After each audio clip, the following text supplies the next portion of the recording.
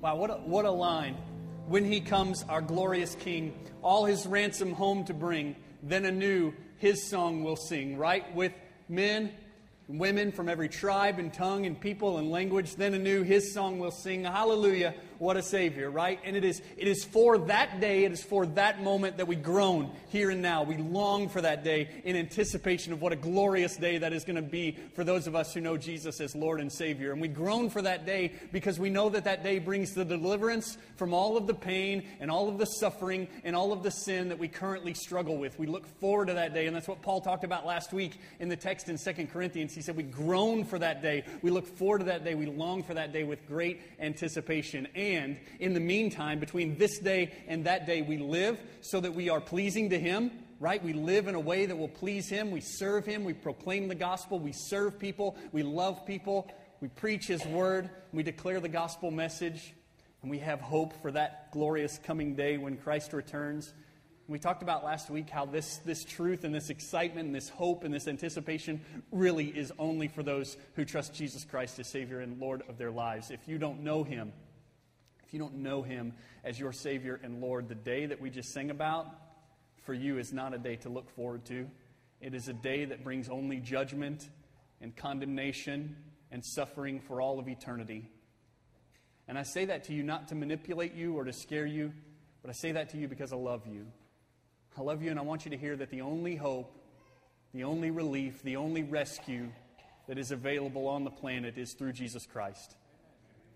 By God's grace, through faith in Jesus Christ, we can be saved.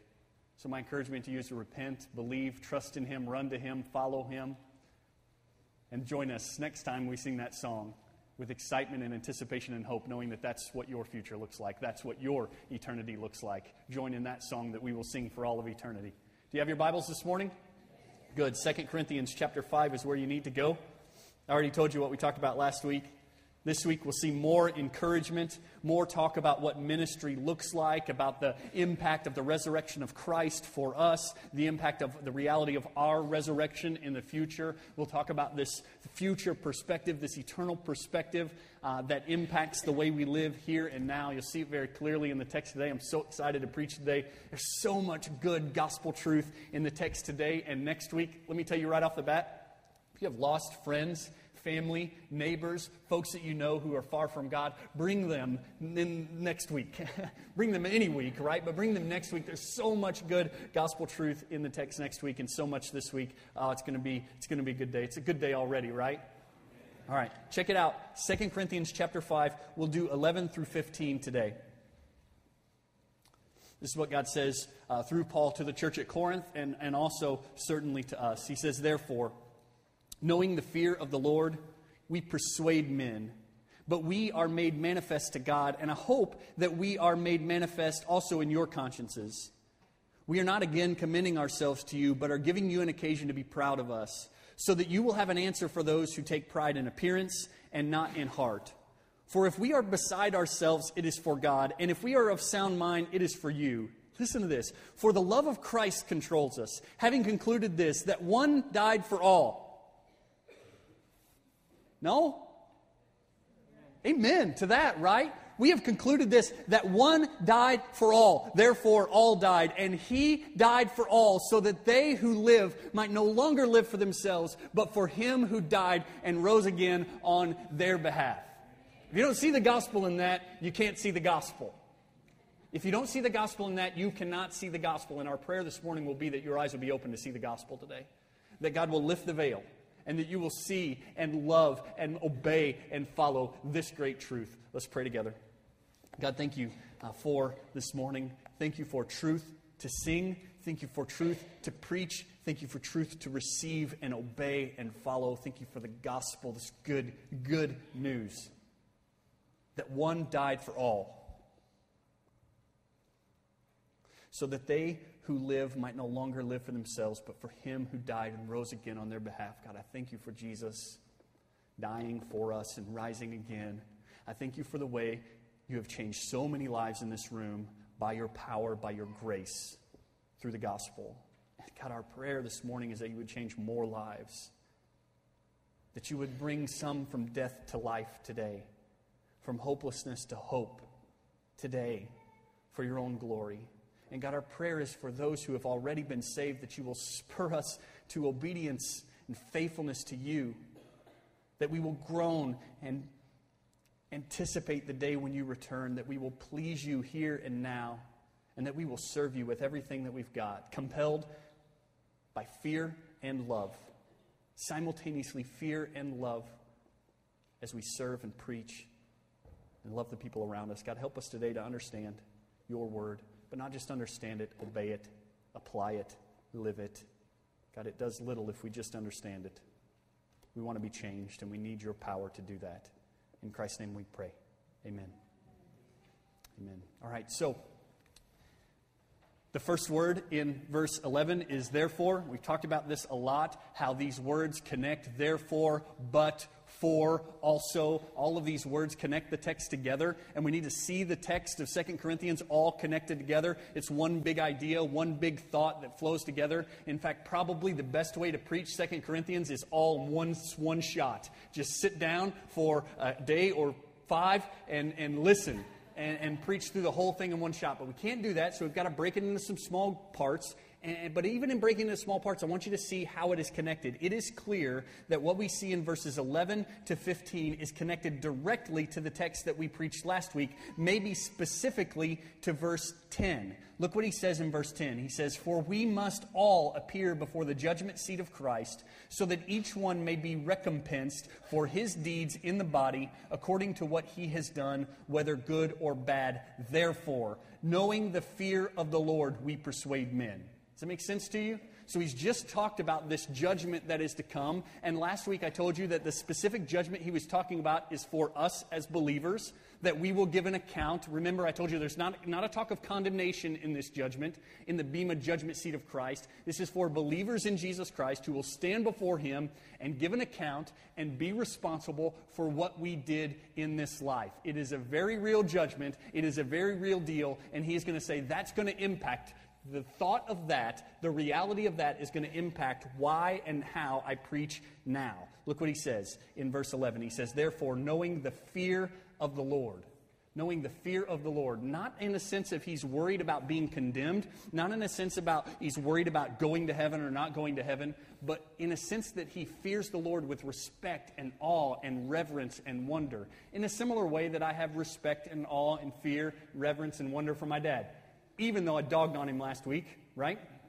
I fear him. And as I live my life, I want to live in a way that is pleasing to him in so many ways. I want him to be able to look at me and say, I'm proud of you. I'm proud of the way you're living, and you are honoring me by the way you are living. And Paul says it's a similar thing when he deals with Christ. He says, I want to live in a way, in a fear of him, not in a sense of abuse or oppression, but in respect and reverence and awe and wonder. He says, knowing the fear of the Lord, we persuade men. And so we live our lives and we minister knowing that this judgment is coming, knowing that we will ultimately stand before God. And James tells us that teachers bear an extra burden in this, that we have an extra burden. As we deliver the truth of God's word to people, I am confident that I will stand before Christ and give an account for every word I've spoken from the pulpit. Every word I've taught from the pulpit carries a huge amount of weight, and I will answer for those things. And that's the way Paul preaches. He says in this verse, therefore, knowing the fear of the Lord, we persuade men. That word persuade is an interesting word because Paul is constantly trying to distance himself from it.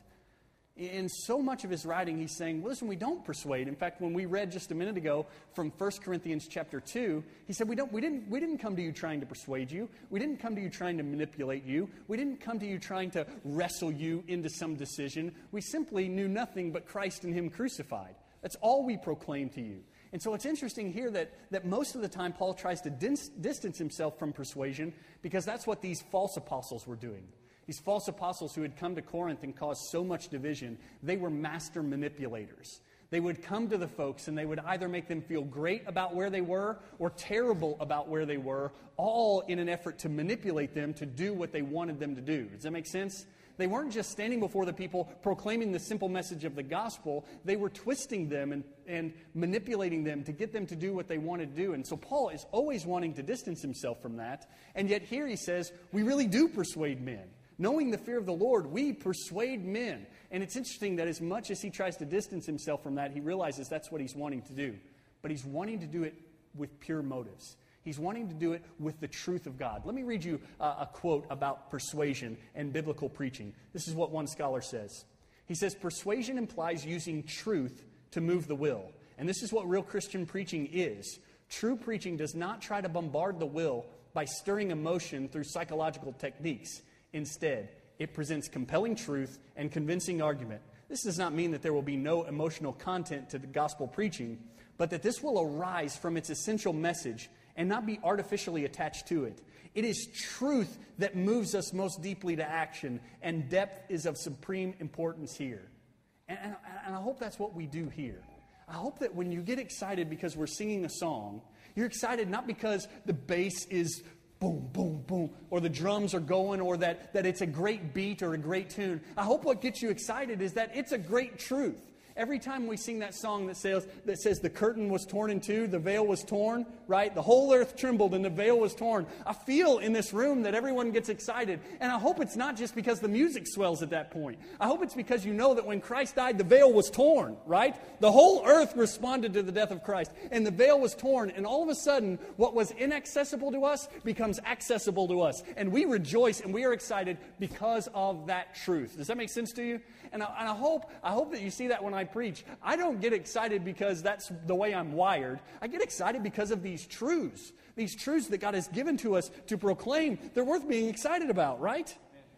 So we want to whip ourselves into a frenzy because of the truth. We want to be so excited because of the truth. And Paul says, that's what I do. That's what I do. I'm here to persuade you, but not to manipulate you, not to twist you, but to simply declare the truth in such a convincing and passionate way that you will be persuaded. And that's what we want to do. And that's what we will make every effort to do today. Paul's understanding of eternal accountability compelled him to preach the gospel. And he preached the gospel in a way that men were persuaded, but they were persuaded by clear motives. Look what he says in verse 11. He says, therefore, knowing the fear of the Lord, we persuade men, but we are made manifest to God. He says, but all this is made manifest. All this is laid bare before God, and I hope that we are made manifest also in your consciences. He says, I hope that when we try to persuade you, you realize that we are persuading you with the truth, not with psychological technique. I hope that you get that. I hope that when we preach and when we proclaim, you don't feel like you've been twisted or manipulated. You feel like you've just encountered the truth and your life has been changed. That's what I hope. That's what I hope when I preach. I hope that you don't feel like I've taken you on some kind of journey or jerked you around from here to there, but rather that simply you've encountered the truth and the truth has changed your life. Does that make sense? All right, so look what he says after that. In verse 12, he's just talked about the way he preaches, and he says in verse 12, we are not again commending ourselves to you, but are giving you an occasion to be proud of us, so that you will have an answer to those who take pride in appearance and not in heart. Basically what he says in these verses is that when the false apostles say about Paul that he's not much to look at, when they say that he's not much of a speaker, when they say that he is weak and sick and poor, when they criticize him because he has been beaten and imprisoned, he says, you just tell them that when Paul came to town, he preached the truth. He told us about Jesus. He told us about his death, burial, and resurrection, and our lives were changed. Yeah, he may be poor. Yeah, they may beat him up a lot. Yeah, they may send him to prison, but this is what happened. He came in and preached the gospel, and our lives were forever changed. And therefore, we are proud of Paul, right? Against all of these people who say, oh, he doesn't dress well. Oh, he doesn't look nice. Oh, he's not very eloquent. Yeah, but he gives us the truth. And that's what we need, right? And I think as a church, we need to long for that. We need to desire that. In fact, I would say we need to demand that from those who would lead us, from those who would preach to us, from those who would lead us in song. We need to demand that they would give us the truth. Maybe it's not the most polished thing in the world. Maybe it's not the most beautiful thing in the world. What we need is the truth, right? I'd take truth over polish any day, wouldn't you? You better. You better. You better take truth over polish any day. And that's what Paul says. He says, they can put all the confidence they want in the flesh. Paul says, our confidence, our life, our ministry is not built on works of the flesh. It is built on the power of God, right? Look what he says back in 1 Corinthians chapter 2. Let's read that again. You guys did a good job preaching today, by the way, right? All of you got in on the preaching. You had an opportunity to, at least. Look what he says in 1 Corinthians chapter 2. He says, and when I came to you, brethren, I did not come with superiority of speech or of wisdom, proclaiming to you the testimony of God. For I determined to know nothing among you except Jesus Christ and Him crucified. I was with you in weakness and in fear and much trembling. And my message and my preaching were not in persuasive words of wisdom, but in demonstration of the Spirit and of power, so that your faith would not rest on the wisdom of men, but on the power of God. Do you get what he's saying there, right? He says, I wasn't trying to persuade you and manipulate you, but I was trying to persuade you with the power of God and the truth of God. That's the way it looks when we preach. That's the way it looks when we preach from the pulpit. That's the way it looks when we preach to our family and our friends at work or at school. We simply give them the truth, and the truth is powerful. And the Holy Spirit is powerful. Look at verse 12. He says, we are not again commending ourselves to you, but are giving you an occasion to be proud of us, so that you will have an answer for those who take pride in appearance and not in heart. Verse 13 says, for if we are beside ourselves, it is for God. And if we are of sound mind, it is for you. There are kind of two ways we can go with that verse. And I think they're two legitimate ways, and probably he means both of them. On the one hand, he says, if we're out of our minds, it's for God. And if we're of sound mind, it's for you. He's basically saying, if it looks like we're crazy, we kind of are, right? If it looks like we're crazy as we minister and as we preach and as we serve and sacrifice in love, if it looks like we're crazy, we kind of are. Service to God is kind of crazy as far as the world is concerned, right? Yeah, you ought to listen when I tell folks, what do I do? Go to a class reunion. What do you do for a living? Well, I'm a preacher. Oh, boy. I'm a preacher? I'm a preacher in a Baptist church. Oh, man. Have any kids? Yeah, 5 of them. Oh. You must be crazy, right? Yeah. But when I get together with you guys and I say I'm a preacher, you say, woof, right? I say I'm in a Baptist church. Oh, 5 kids, let's go, right? Because there's a difference between the wisdom of the world and the wisdom of God, right? There's a difference in the whole economy. And he says, so if it seems like we're out of our minds, yeah, we are, but we're out of our minds for God. And if we're of sound mind, it's for your sake, right? That's one level that he's talking to them about in this verse. But I think the other level may be more specific. Remember back in 1 Corinthians when we talked about tongues and prophecy and how Paul prefers prophecy over tongues in the congregation? He says basically, I would rather you speak 5 intelligible words of prophecy that everyone can understand than 10,000 words in a tongue that no one understands. You remember that? You remember how he argued, though, that there is a value to tongues when it comes to our relationship with God? Remember this? And how that's a very private thing, but in a public thing, it can be so distracting. You remember that whole talk? Maybe that's what he's talking about here. Look what he says in this verse. He says, for if we are beside ourselves, it is for God. Remember at one point he said, I thank God that I speak in tongues more than any of you. In fact, maybe he said more than all of you. He says, I thank God that I speak in tongues more than all of you, but that's between me and God, right? If I'm beside myself, if I'm in this ecstasy, if I'm involved in this ecstatic speech, that's for God. But when I'm with you, look what he says. Look what he says in this. I think it's an exact parallel to what he said in 1 Corinthians. For if we are beside ourselves, it is for God. If we are of sound mind, it is for you. When I'm related with God, maybe that looks one way. But when I'm relating to you, when I'm serving you, when it is for you, I need to be proclaiming the gospel in the most clear, concise, simple, powerful way that I possibly can. Does that make sense? I don't need to get caught up in some rhetoric. I don't need to get caught up in some illustration. I just need to declare the gospel to you simply. He says, if I'm out of my mind, it's for God. If I'm of sound mind, it's for your sakes, right? And that's what we all long for, a simple, clear declaration of the gospel. And Paul says, that's what I want to give to you. That's what I want to give to you every time I'm with you. It is for you. And then in verse 14 and 15, he tells us what that simple gospel is. Look what he says in verse 14. He says, for the love of Christ controls us. The love of Christ controls us. What does he mean by love of Christ? Does he mean his love for Christ, or does he mean Christ's love for us? Well, maybe he means both, right? Maybe on some level he's talking about both of these things because he certainly is compelled by his love for Christ, right? He loves Jesus and wants to serve him. We talked about that last week, right? He wants to live in a way that is always pleasing to him. But maybe more particularly in these verses, he's talking about Christ's love for him because that's what he articulates in the next few phrases. Look what he says. For the love of Christ controls us, having concluded this, that one died for all. Christ's love for us controls us, compels us, right? Encourages us. The reason why we preach, the reason why we suffer, the reason why we sacrifice, is because of Christ and what He has done for us. The reason why we preach the gospel is because of the love of Christ. Look what he says. For the love of Christ controls us. That word control means to exert force directionally. It doesn't mean to absolutely take control and take the reins and force one direction, but rather it means to motivate to action. And so think about it. I want you to think about it for a minute. Think about what Christ has done for you. Think about the way He has loved you. What do you want to do in response to that? I tell you what a lot of us want to do. We want to just sit down and enjoy it. We think about Christ's death on the cross for our sins. We think about His resurrection, the victory He has over sin. We think about the way He's come to our lives and rescued us. We think about the way He's forgiven us. And what we want to do is simply sit back, like we did a couple of days ago with pumpkin pie. We want to just sit back and savor it. We want to just enjoy it. We want to make it last as long as we can, and we want to taste every little bit of it. Is that what the love of Christ should do in our hearts? Well, that should be part of what we do, right? We should definitely worship. We should definitely enjoy it. But it should compel us to action, right?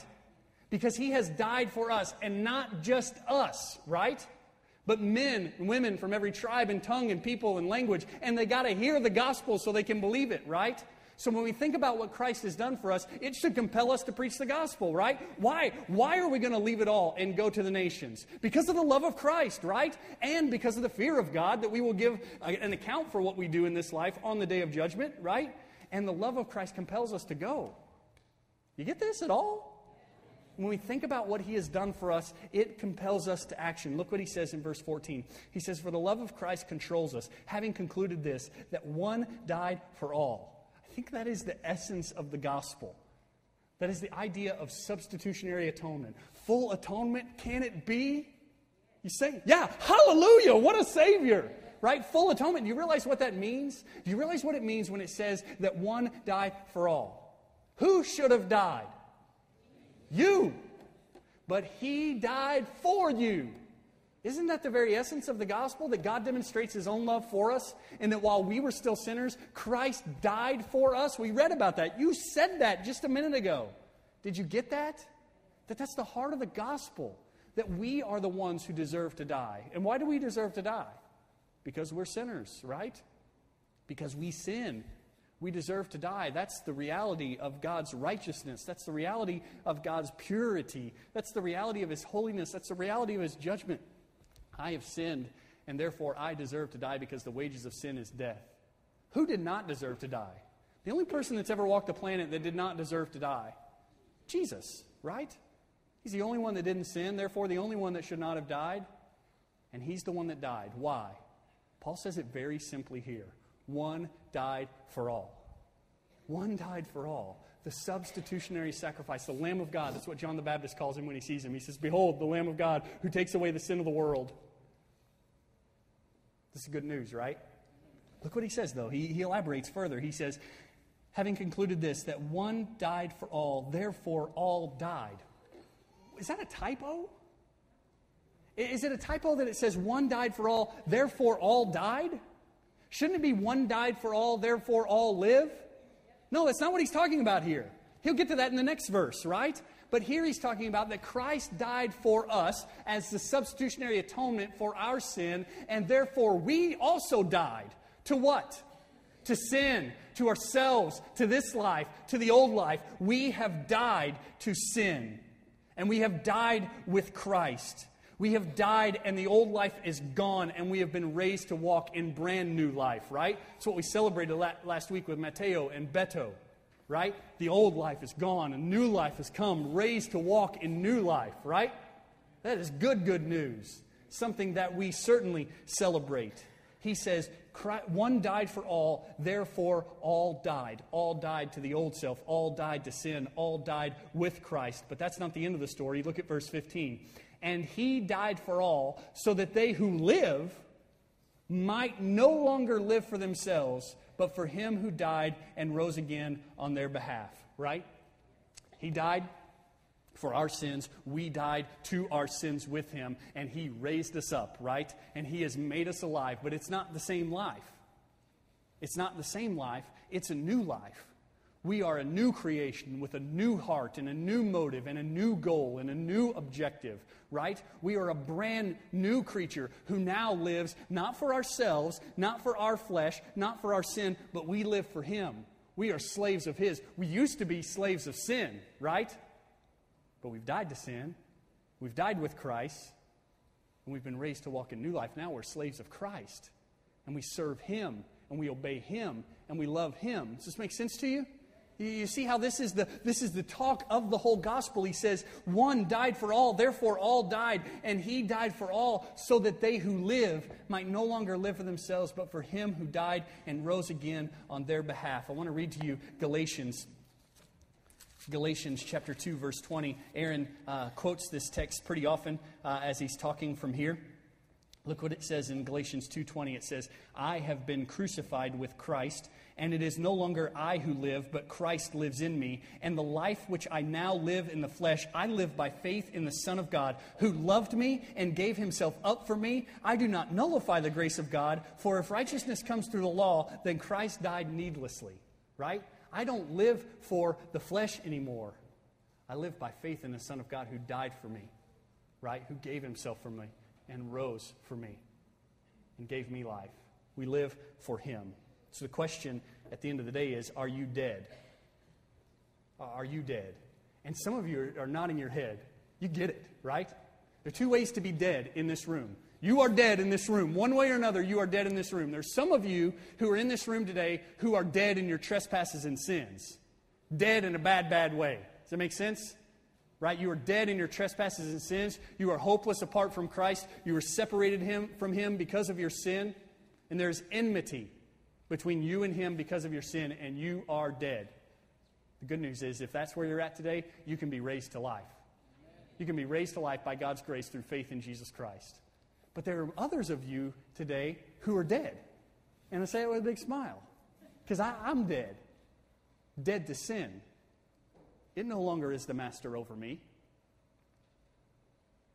I'm dead to the flesh. It's no longer the master over me. I'm dead to the old life and raised in new life. So the question is, which kind of dead are you? Are you dead in your trespasses and sins? Or are you dead to your trespasses and sins? Are you dead in the flesh? Or are you dead to the flesh? Paul says, one died for all, therefore all died. And He died for all, so that they who live might no longer live for themselves, but for Him who died and rose again on their behalf. Two applications today for two different groups of people. First is this, for the Christian. What we see in this text are two motivations for our ministry. Two motivations for what we do as we preach and serve and love. Fear and love. The fear of God and the love of Christ. Some of you buck against that, say that the fear of God should motivate you. Paul is not afraid of that idea. Paul says, I know the fear of the Lord, and therefore I persuade men. I know what it's going to be to stand before Him in judgment. I know that I'm going to give an account for what I've done in this life, and therefore I preach the gospel to men, and I persuade men. I heard someone say the other day that most of the church, most Christians, have never invested in anyone, have never preached the gospel to anyone, have never trained someone in the ways of the Lord, have never been involved in discipleship at all. They have simply received God's grace through faith in Jesus Christ and then done nothing. And it's true. It's true. It's not just a preacher who says that. It's not just a guy who says that's what's happened. That is true. And I see it. I see it all around me. People who are glad to receive God's grace and then do nothing. And I want you to know that you will give an account for that before the throne of Christ. And I don't think any of you want to stand before Him on that day and say, I invested in no one. I preached to no one. I discipled no one. And I'm not sure on that day you need to fear condemnation. But I think at least it'll be embarrassing. And I don't want any of you to be there. I don't want any of you to be in that position where you say, I did nothing. with the grace you've given to me. But I think if we think about it a little bit, a lot of us in this room would have to say, that's where I'm at. That's the way it's going to be. I haven't done anything. I've been a Christian for 20 years and haven't done anything. Been a Christian for 20 years and never shared my faith with anyone. Been a Christian for 20 years and never helped someone grow. Paul says, therefore, knowing the fear of the Lord, we persuade men. Fear should motivate us. But so should the love of Christ. Think of what He has done for you. Think of how He has loved you and gave Himself up for you. Think of how Jason's saying that He stepped out of the throne, laid down the crown, and came to earth to be spit on and mocked and crucified. And why did He do that? For you. That should compel you to service. That should compel you to love. That should compel you to action. It should at the very least compel you to sympathy and love for people who don't know about it. He did that for you. And guess what? You're not the only one. You're not the only one He did that for. He did that for men and women from every tribe and tongue and people and language. And some of them never heard about it. Some of them never even heard what He has done for them. The fear of God should compel you, and the love of Christ should compel you. And those two things are not opposites. Those two things are flip sides of the same coin. Christian, there are two motivations for our ministry. We should embrace them both and get busy. Get to action. Fear and love compel us to preach the gospel. And then the second application is for those of us who are gathered together in this room who are far from God. Paul says, knowing the fear of the Lord, we persuade men. And I want to persuade you. I want to do everything I can possibly do today to persuade you. Look what he says in chapter 5, verse 16. This is the text from next week. He says, therefore, from now on, we recognize no one according to the flesh. Even though we have known Christ according to the flesh, yet now we know Him in this way no longer. Therefore, if anyone is in Christ, he's a new creature. The old things have passed away. Behold, new things have come. Now all these things are from God, who reconciled us to Himself through Christ and gave us the ministry of reconciliation. Namely, that God was in Christ reconciling the world to Himself, not counting their trespasses against them, and He has committed to us the word of reconciliation. Therefore, listen to this, therefore we are ambassadors for Christ, as though God were making an appeal through us. We beg you, on behalf of Christ, be reconciled to God. He made Him who knew no sin to be sin on our behalf, so that we might become the righteousness of God in Him. I want to beg you this morning, be reconciled to God. I want to stand before you and preach as though God were making an appeal through me to you. Be reconciled to God through Christ. I want you to know that He loves you. That He loves you even though you are quite unlovely. And if you're honest with yourself, you know that and you'll admit that. How unlovely you are, how dark your heart is, and how sinful your life is. And yet He loves you. Loves you and demonstrates that love by dying for you. He loves you even though you're quite unlovely, and He died for you even though you deserve to die, and He does not. That's amazing, isn't it? We read in the text a while ago, one would barely die for a righteous man, let alone an unrighteous man, right? It doesn't make any sense that the perfect one would come and die for us. That the one who deserves all the glory and all the honor in the entire universe would lay that down and come and be crucified for you. It doesn't make any sense, does it? But it's the best news ever, right? I talk about this a lot with the kids, using the kids as an example. Sophie, what would you think if you got in big trouble and were about to get a bad spanking, and Isaac came in and said, Dad, I love Sophie so much. I just love her so much. And even though I haven't done anything wrong, and I know she's done everything wrong, I want you to spank me instead of her and let her go outside and play.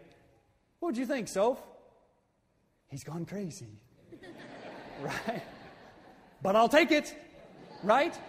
And I think maybe that's kind of the way we need to think about the gospel. It's crazy. It is absolutely crazy that God would do that for us. But I'll take it. I'll take it because it's the truth. I'll take it because He's done that for us. I want you to take it too. I want you to believe.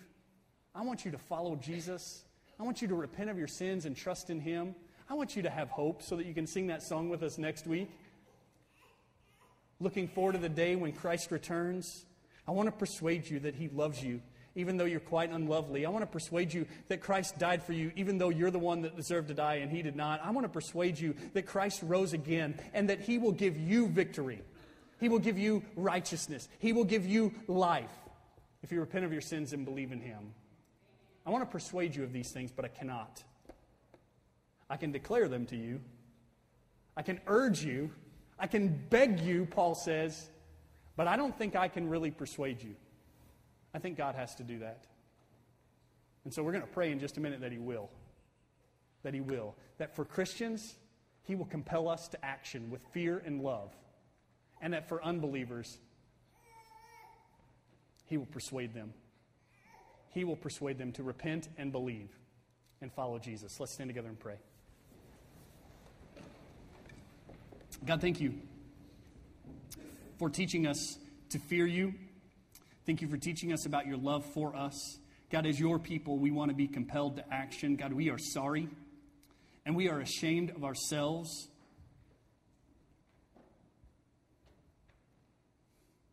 When we are lazy, when we are inactive, when we do not serve you and obey you.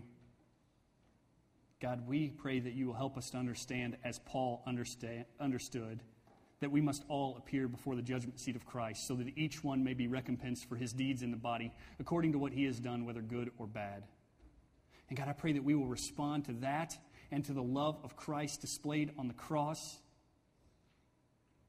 by preaching, persuading, begging men to be reconciled to God. God, I pray that your church will be a church of action, a people of action. God, move us, motivate us, compel us with fear and love to be servants of you.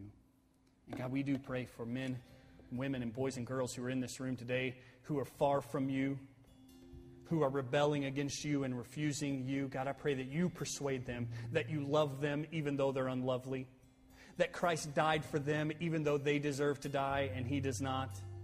God, will you persuade them that Christ rose again and will give them victory, righteousness, life, if they repent and believe in Him? God, will you persuade them today that Christ is their only hope? God, give faith. Give repentance to men and women and boys and girls who desperately need it. God, help us all to respond rightly to your truth today. Help us to be excited about truth, compelled to action because of your grace. God, help us. In Christ's name we pray. Amen.